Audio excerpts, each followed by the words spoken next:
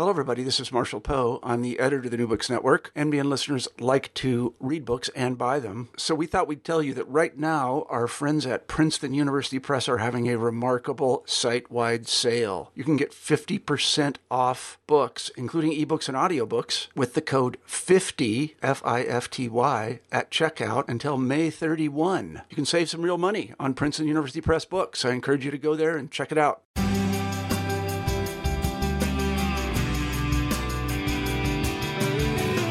Welcome back to New Books in Sociology. I'm Sarah Patterson, one of the hosts here on the channel, and today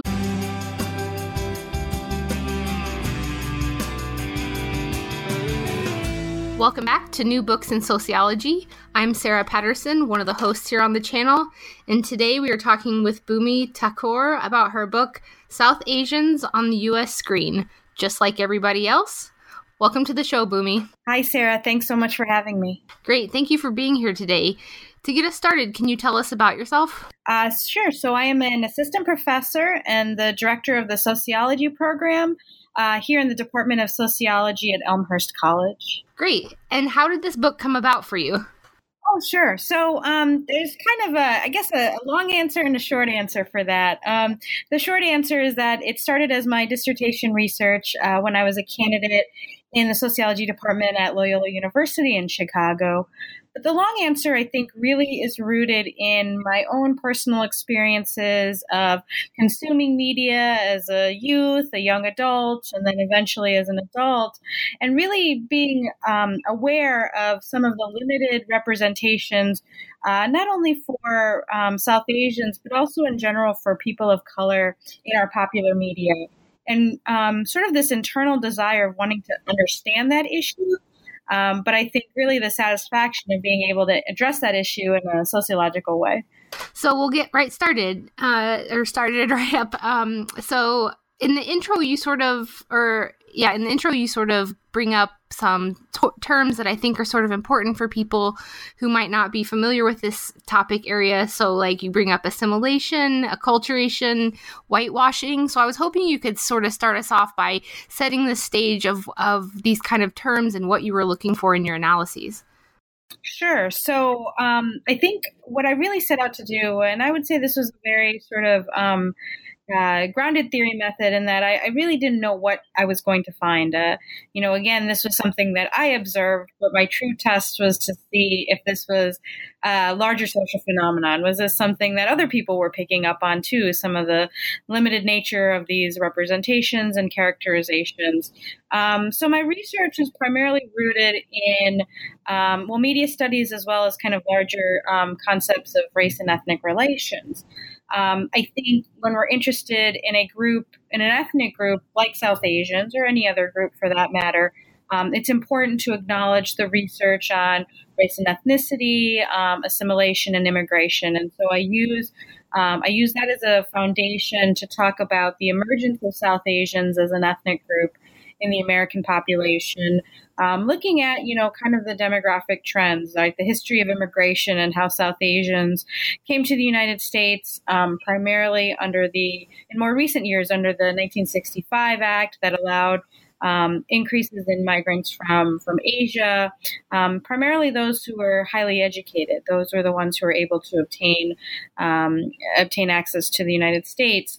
But then sort of what happened after, you have those individuals who came in the 1960s and 70s under this new act, who were then allowed to bring their family members under family reunification policies. And so how the experiences of those two groups were different based primarily on the cultural capital they were bringing with them. So using that as kind of a lens to understand the group in the United States, broadly speaking, but then also looking at how we can understand this group through the media. And so employing kind of critical media analysis, particularly concepts related to race and media. And so many scholars in this area, Stuart Hall and others, have talked about the degree to which these representations are limiting, not only in their kind of emphasis and reliance on stereotypes, but also, I think, in their tendency to sort of erase ethnic characteristics, individual kind of idiosyncrasies from some of these representations, and really rely on a one-sided caricature of these folks. And certainly what I argue in the book is that these are very intentionally characterized, certainly through an emphasis on not only on stereotypes, but the degree to which assimilated or characters that seem to be more acculturated into the American identity rely on sort of characteristics that make them more white. So you start off by talking about the Mindy Project first, and you mentioned in your book that this is sort of a noteworthy event happening on TV, that she has this show. So I was hoping you could sort of explain why you felt like her show was noteworthy. Right. So up until that point, and even through my data collection for the initial project for the dissertation, I was really talking about a number of secondary characters in a variety of U.S. television and film. Usually, characters like Tom Haverford from the show Parks and Recreation, or Kelly Kapoor from The Office, or even Apu from The Simpsons. These are sort of secondary characters to a larger story, not really the sort of primary starring characters. So when the Mindy Project came out in 2012, it was revolutionary for me in a lot of ways, right? So personally, in some of the ways I previously reflected, but also in acknowledging the fact that here you have a show not only written and produced and directed by a South Asian American woman, right? So now we've got an intersection of race and gender that's important. But the character itself, the character of Dr. Mindy Lahiri was the star of the show. It was her show. It was a story about her life. And that was really significant because I think in terms of representation, it really reflected an example of South Asians and their own experiences. It was less about how a character's life story reflected in comparison to or in response to the starring character of that show, but it was really a show about this South Asian woman. So in Chapter 1, you point out that media matters because it implies sort of a particular reality, right? Or it's sort of what you titled the chapter is Seeing is Believing. So I was hoping you could talk more about like how media matters, and particularly one of the things that I found really interesting in the book is this concept of forever foreigner, and this pops up a few times, but just in terms of how media matters and how it does really become the seeing is believing. Right. So I think in terms of kind of general sociology, we often talk about the various agents of socialization, those entities which influence our understanding of society, our understanding of our role in society, and the media sort of playing that primary role. I think up to about 2000, the majority of the characters South Asian characters we were seeing in American television, U.S. television and film, embodied this sort of forever foreigner characteristic, relying heavily on an accent, stereotypical profession, often sort of serving as the butt of jokes. And I think Apu is a really good example of this. Although I also talk in the book about a number of other secondary characters, really who had, arcs in TV shows for maybe 1 or 2 or 3 episodes. But again, these sort of stereotypical characters, kind of what an individual might think when they think of a foreigner, really heavily accented, unable to assimilate into a normative American identity. So, I think that kind of representation has significant impacts. And I think my respondents really picked up on this, not only in their awareness of kind of this representation as negative, but to some degree, some of my respondents really were able to identify the realistic nature of this representation. And, I think that kind of perspective is really interesting because it sort of presumes that this is a real representation, right? This sort of presumed understanding that South Asians, this ethnic group in our society, are comprised of individuals who ultimately are unable to assimilate. And I think that holds a lot of power when you think about really just changing American demographics, right? And the degree to which people are brought into that fold. So you mentioned some of the interview participants. So I was actually hoping you could sort of explain to us your method. So you used audience studies. And so maybe for people who aren't familiar with that, how that works.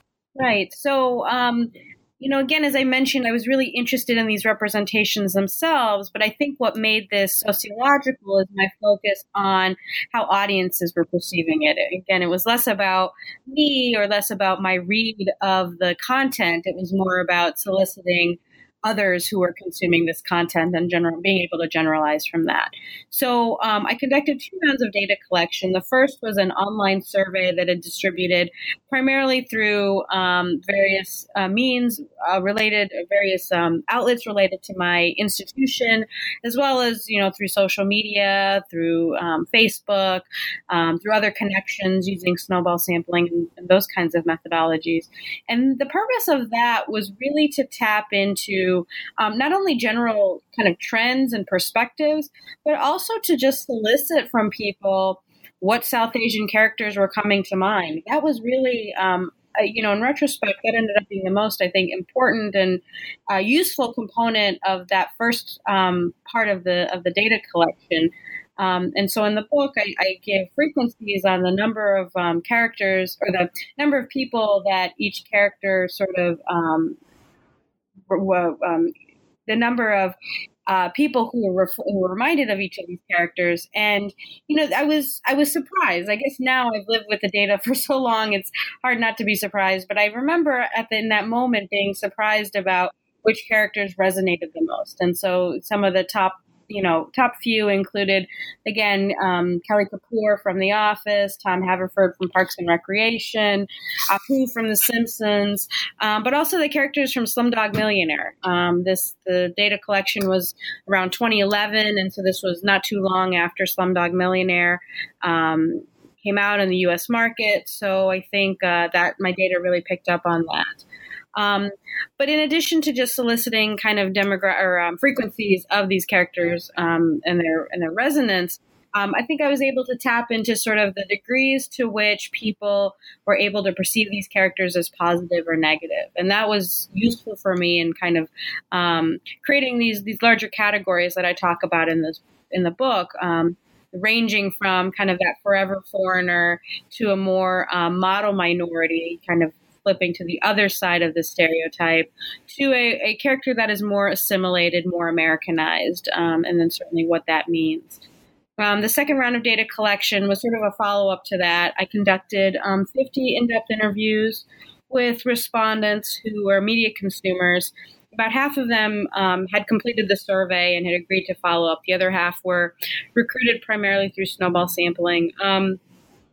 And I have a wide variety of respondents in terms of their demographics, but really what I was interested in is tapping into people who consume the media. I think inherently with qualitative research, we're always interested in, we're less concerned with kind of generalizability, but more interested in being able to tap into that social phenomenon we're interested in. And so, or that we're interested in studying. And so that was my strategy. And in the interviews, I asked respondents a variety of kind of background questions, but also a series of questions that solicited their responses not only to their perceptions of the media, as well as their perceptions of South Asians, but also, their perceptions of South Asians in the media and their reflections on what the future might hold with regard to diversity in media representation. In Chapter 2, you mentioned this a little bit before, but that you broke down the discussion of characters into positive and negative characteristics. So, for instance, I noticed that like Apu gets discussed a lot negatively, whereas like Kumar from Harold and Kumar Go to White Castle is like more assimilated. So can you kind of explain to us what you found in terms of these positives and negatives? Right. So I relied primarily on how the respondents were characterizing them, right?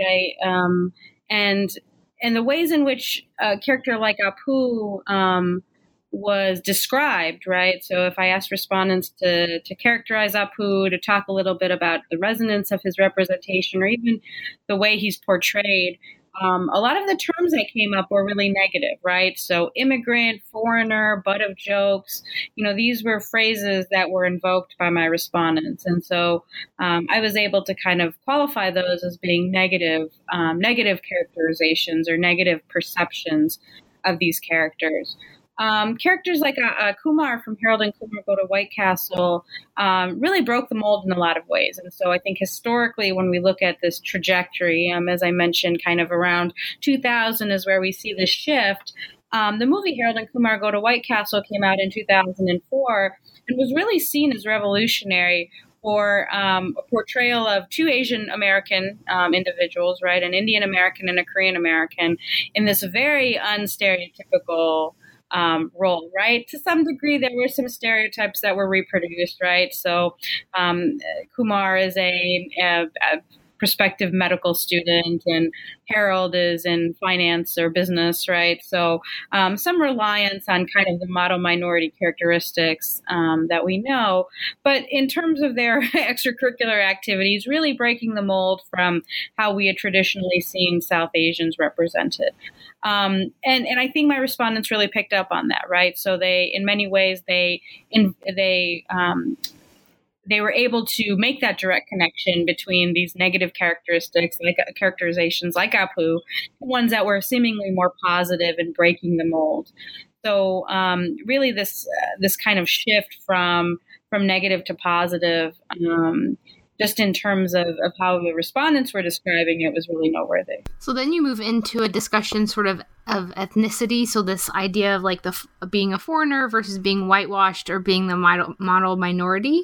And here you point out Tom from Parks and Rec, which my sister will be very happy to know that you reference Parks and Rec. But you actually point out that he kind of is actually living in an absence of culture, right? Whereas Apu's culture is emphasized. Right. Yeah. So I think, with Tom, he's a very interesting character. So he really breaks away from this kind of this dual-ended stereotypical representation, right? So he's neither forever foreigner nor model minority, right? He just kind of is something else, right? He's like a low-level government official who, references Or Kelly and, is an aspiring businessman, right? So really breaking the mold in so many ways. And that was something that was really interesting to me, right? Because again, that was something that I sort of picked up on in my own consumption, but wanted to solicit my respondents about. And the way in which my respondents talked about characters like Tom from Parks and Recreation was that he was positive because he didn't embody these stereotypes, right? Neither foreigner nor model minority. A phrase that many of my respondents used was the term "just like everyone else," which is the subtitle of the book, which again I just kept hearing over and over again, that I had to acknowledge it. And that finding was interesting to me as I was conducting this research. What does this mean, just like everyone else? Who is this everyone else that people are referring to, right? Is there sort of absence of ethnic representation or ethnic characteristics? But what is this? Who is this everyone else that they're referring to? And through my analysis, I argue that this everyone else is a reference to sort of a normative white American identity, right? Well, a normative American identity that is inherently white, that inherently relies on sort of dynamics of whiteness, this default kind of white identity that we as Americans assume is very much embodied by these characters. And I would say the same for characters like Kelly Kapoor from The Office. Their ethnicity may be referenced on the side, but ultimately their characters do not represent their ethnic background. And so for many, this was seen as positive, right? Because again, we're breaking the mold, we're breaking stereotypes. There's a lack of reliance on these overt stereotypes. But I argue that these representations, too, are limiting in a couple of ways. So first, again, they kind of reproduce this normative assumption default of white American identity. But I would argue that they also don't really reflect the experiences of South Asian Americans in the United States, many of whom are balancing their own ethnic identities in the same way that most second-generation immigrants do, right? Where they've sort of got one foot in both cultures. It may be true that they are breaking the mold in terms of their professional backgrounds or their extracurricular activities, but at the same time, there is still this awareness of their ethnic identity and certainly an awareness of where they might fit into a larger American racial hierarchy that's ultimately missing from these representations. And so I too am very critical of even these seemingly positive kind of representations. Yeah, because even one of your respondents mentioned, I think it was regarding Harold and Kumar, that they're presented sort of as normal people versus tokens. And I thought that was an interesting way to say it. So then you move into a discussion of gender. And here again, you bring up Mindy Kaling, but specifically in her transition in the office in the show. And so how she, started off as just sort of like a minor character, and then she becomes more important throughout the series. So I was hoping you could sort of tell us what you found about gender. Could you repeat that last part? I'm sorry. Yeah, no worries. So then you move into a discussion of gender, and here you're using Mindy Kaling's character from The Office and sort of how her character transitions over time in that series. So I was hoping you could sort of explain some of the findings you had about gender. Right. So, I think the Kaling phenomenon with regard to gender is really interesting, and I'll backtrack a little bit in terms of my findings on gender. So, one of the questions I asked of my interview respondents, was to describe those characters that they found attractive. And, again, this was a relatively open-ended question. It was really meant more for people to give me their opinions. Not only did I sort of ask that question in a generic sense, but then I specifically asked about characters that the respondents found, or South Asian characters that the respondents found attractive. And I was really surprised, although not surprised by the results. The majority of characters that were described and discussed fit this sort of white beauty ideal that we have in our society. And so the South Asian characters that were referenced included Aishwarya Rai, the Bollywood actress, the women characters from Outsourced, the TV show. Shilpa Shetty was another South Asian actress. So a number of actresses who embody, as well as Latika from Slumdog Millionaire. So really South Asian women who have a very light phenotype, are very fair, very thin, have very Western facial features. So this was being reproduced in terms of sort of the perceived attractiveness. Kaling never really came up, right? And I think the fact that she didn't come up was really noteworthy, considering she had come up in all these other contexts, right, of her representation in The Office, her significance. Some of my respondents acknowledged that she had minor roles in a variety of films around the early 2010s. But she wasn't coming up when respondents were asked to reflect on attractiveness. And I think that's really noteworthy. And so in the book, I reference Laura Mulvey's concept of the male gaze, which refers to the ways in which media producers reproduce this sort of ideal phenotype, this ideal physical personification of attractiveness, right? Really privileging this beauty ideal that individuals who embody this beauty ideal that exists in our Western society. And I acknowledge that Kaling, in many ways, was able to subvert that through her history in Hollywood. She started as a writer on The Office. That was her sole role. She had experience performing as a graduate of Dartmouth, experience performing on stage. Was seen as a comedian, and was recruited by the creators of The Office to contribute to the U.S. version of the show. And really, that was her role. One of the early episodes of The Office called for a story arc in which Michael Scott was slapped by a non-white office worker for him being racist. And she was able to essentially create her own character, right? And from there, we see her character transition from just another face in the corner of the office to a major player on that show over the years. And so there was no casting call that existed for that show. There was no screen auditions that existed in which producers would have to measure her marketability or her perceived attractiveness. She was able to subvert that in many ways, which is ultimately, I think, why she was even on The Office in the first place. I think if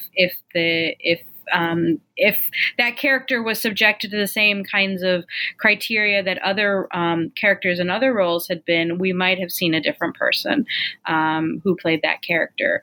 And so, again, Kaling is positive in terms of my own analysis. I think Kaling is a really positive representation in so many ways, primarily for her ability to kind of break this mold.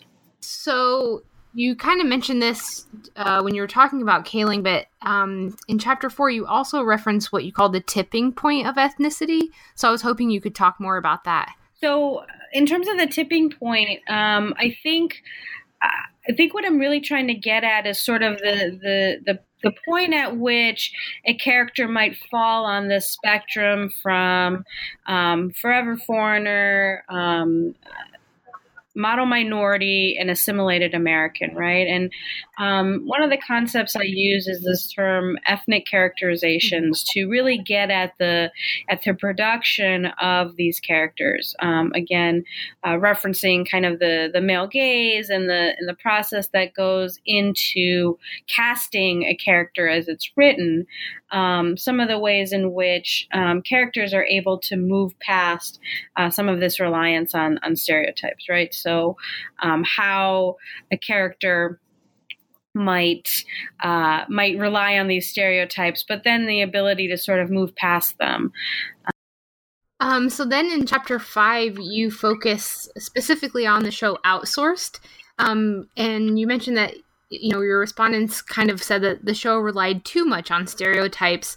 But then you also had respondents. You had one respondent who said that these stereotypes that she saw on Outsourced really reflected, the real life experiences she had of people making fun of her and her family. So I was hoping you could talk more about this example of Outsourced. Right. So Outsourced to me was interesting in so many ways. And again, this came up really right at the show first premiered right at the start of my data collection. And so I have some interesting data throughout my period of data collection that reflects kind of the buzz before the show, early reflections of the show, and then ultimately kind of reflections after the show had been canceled at the end of its first season. Outsourced, the show was based on an independent film of the same name that chronicled an experience of a call center manager in the United States whose job was outsourced to India, and kind of his experiences, integrating with that work community, but also coming to terms with kind of being a foreigner, right? And I think the film does a really good job of showing this, right, in a way that wasn't too essentializing and didn't rely too much on kind of white savior tropes. I think the film did a good job. They relied on South Asian actors in some of the roles, right? So they filmed in India. So again, sort of this awareness of this culture clash and this pretty accurate reflection of the experiences of that culture clash. The show, on the other hand, didn't really do as good a job, right? And I think they were confined. Admittedly, they were sort of confined in their ability to do that, right? They couldn't.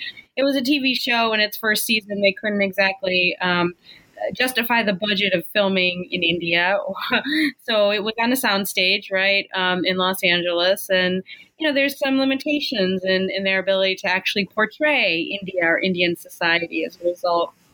But there were some things that were in their control that were a little disappointing, right? So the majority of the characters, of the South Asian characters, the majority of all of the women, the primary women in the show were kind of it had embodied this sort of beauty ideal that was phenotypically white and fair and thin, and really didn't represent the kind of phenotypical diversity that we see in the South Asian community.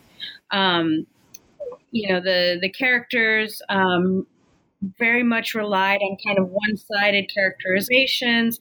Much of the first few episodes of the show relied on sort of, the butt of the joke was the culture clash, right? Oh, you've got this American guy in India looking for hamburgers and, making fun of a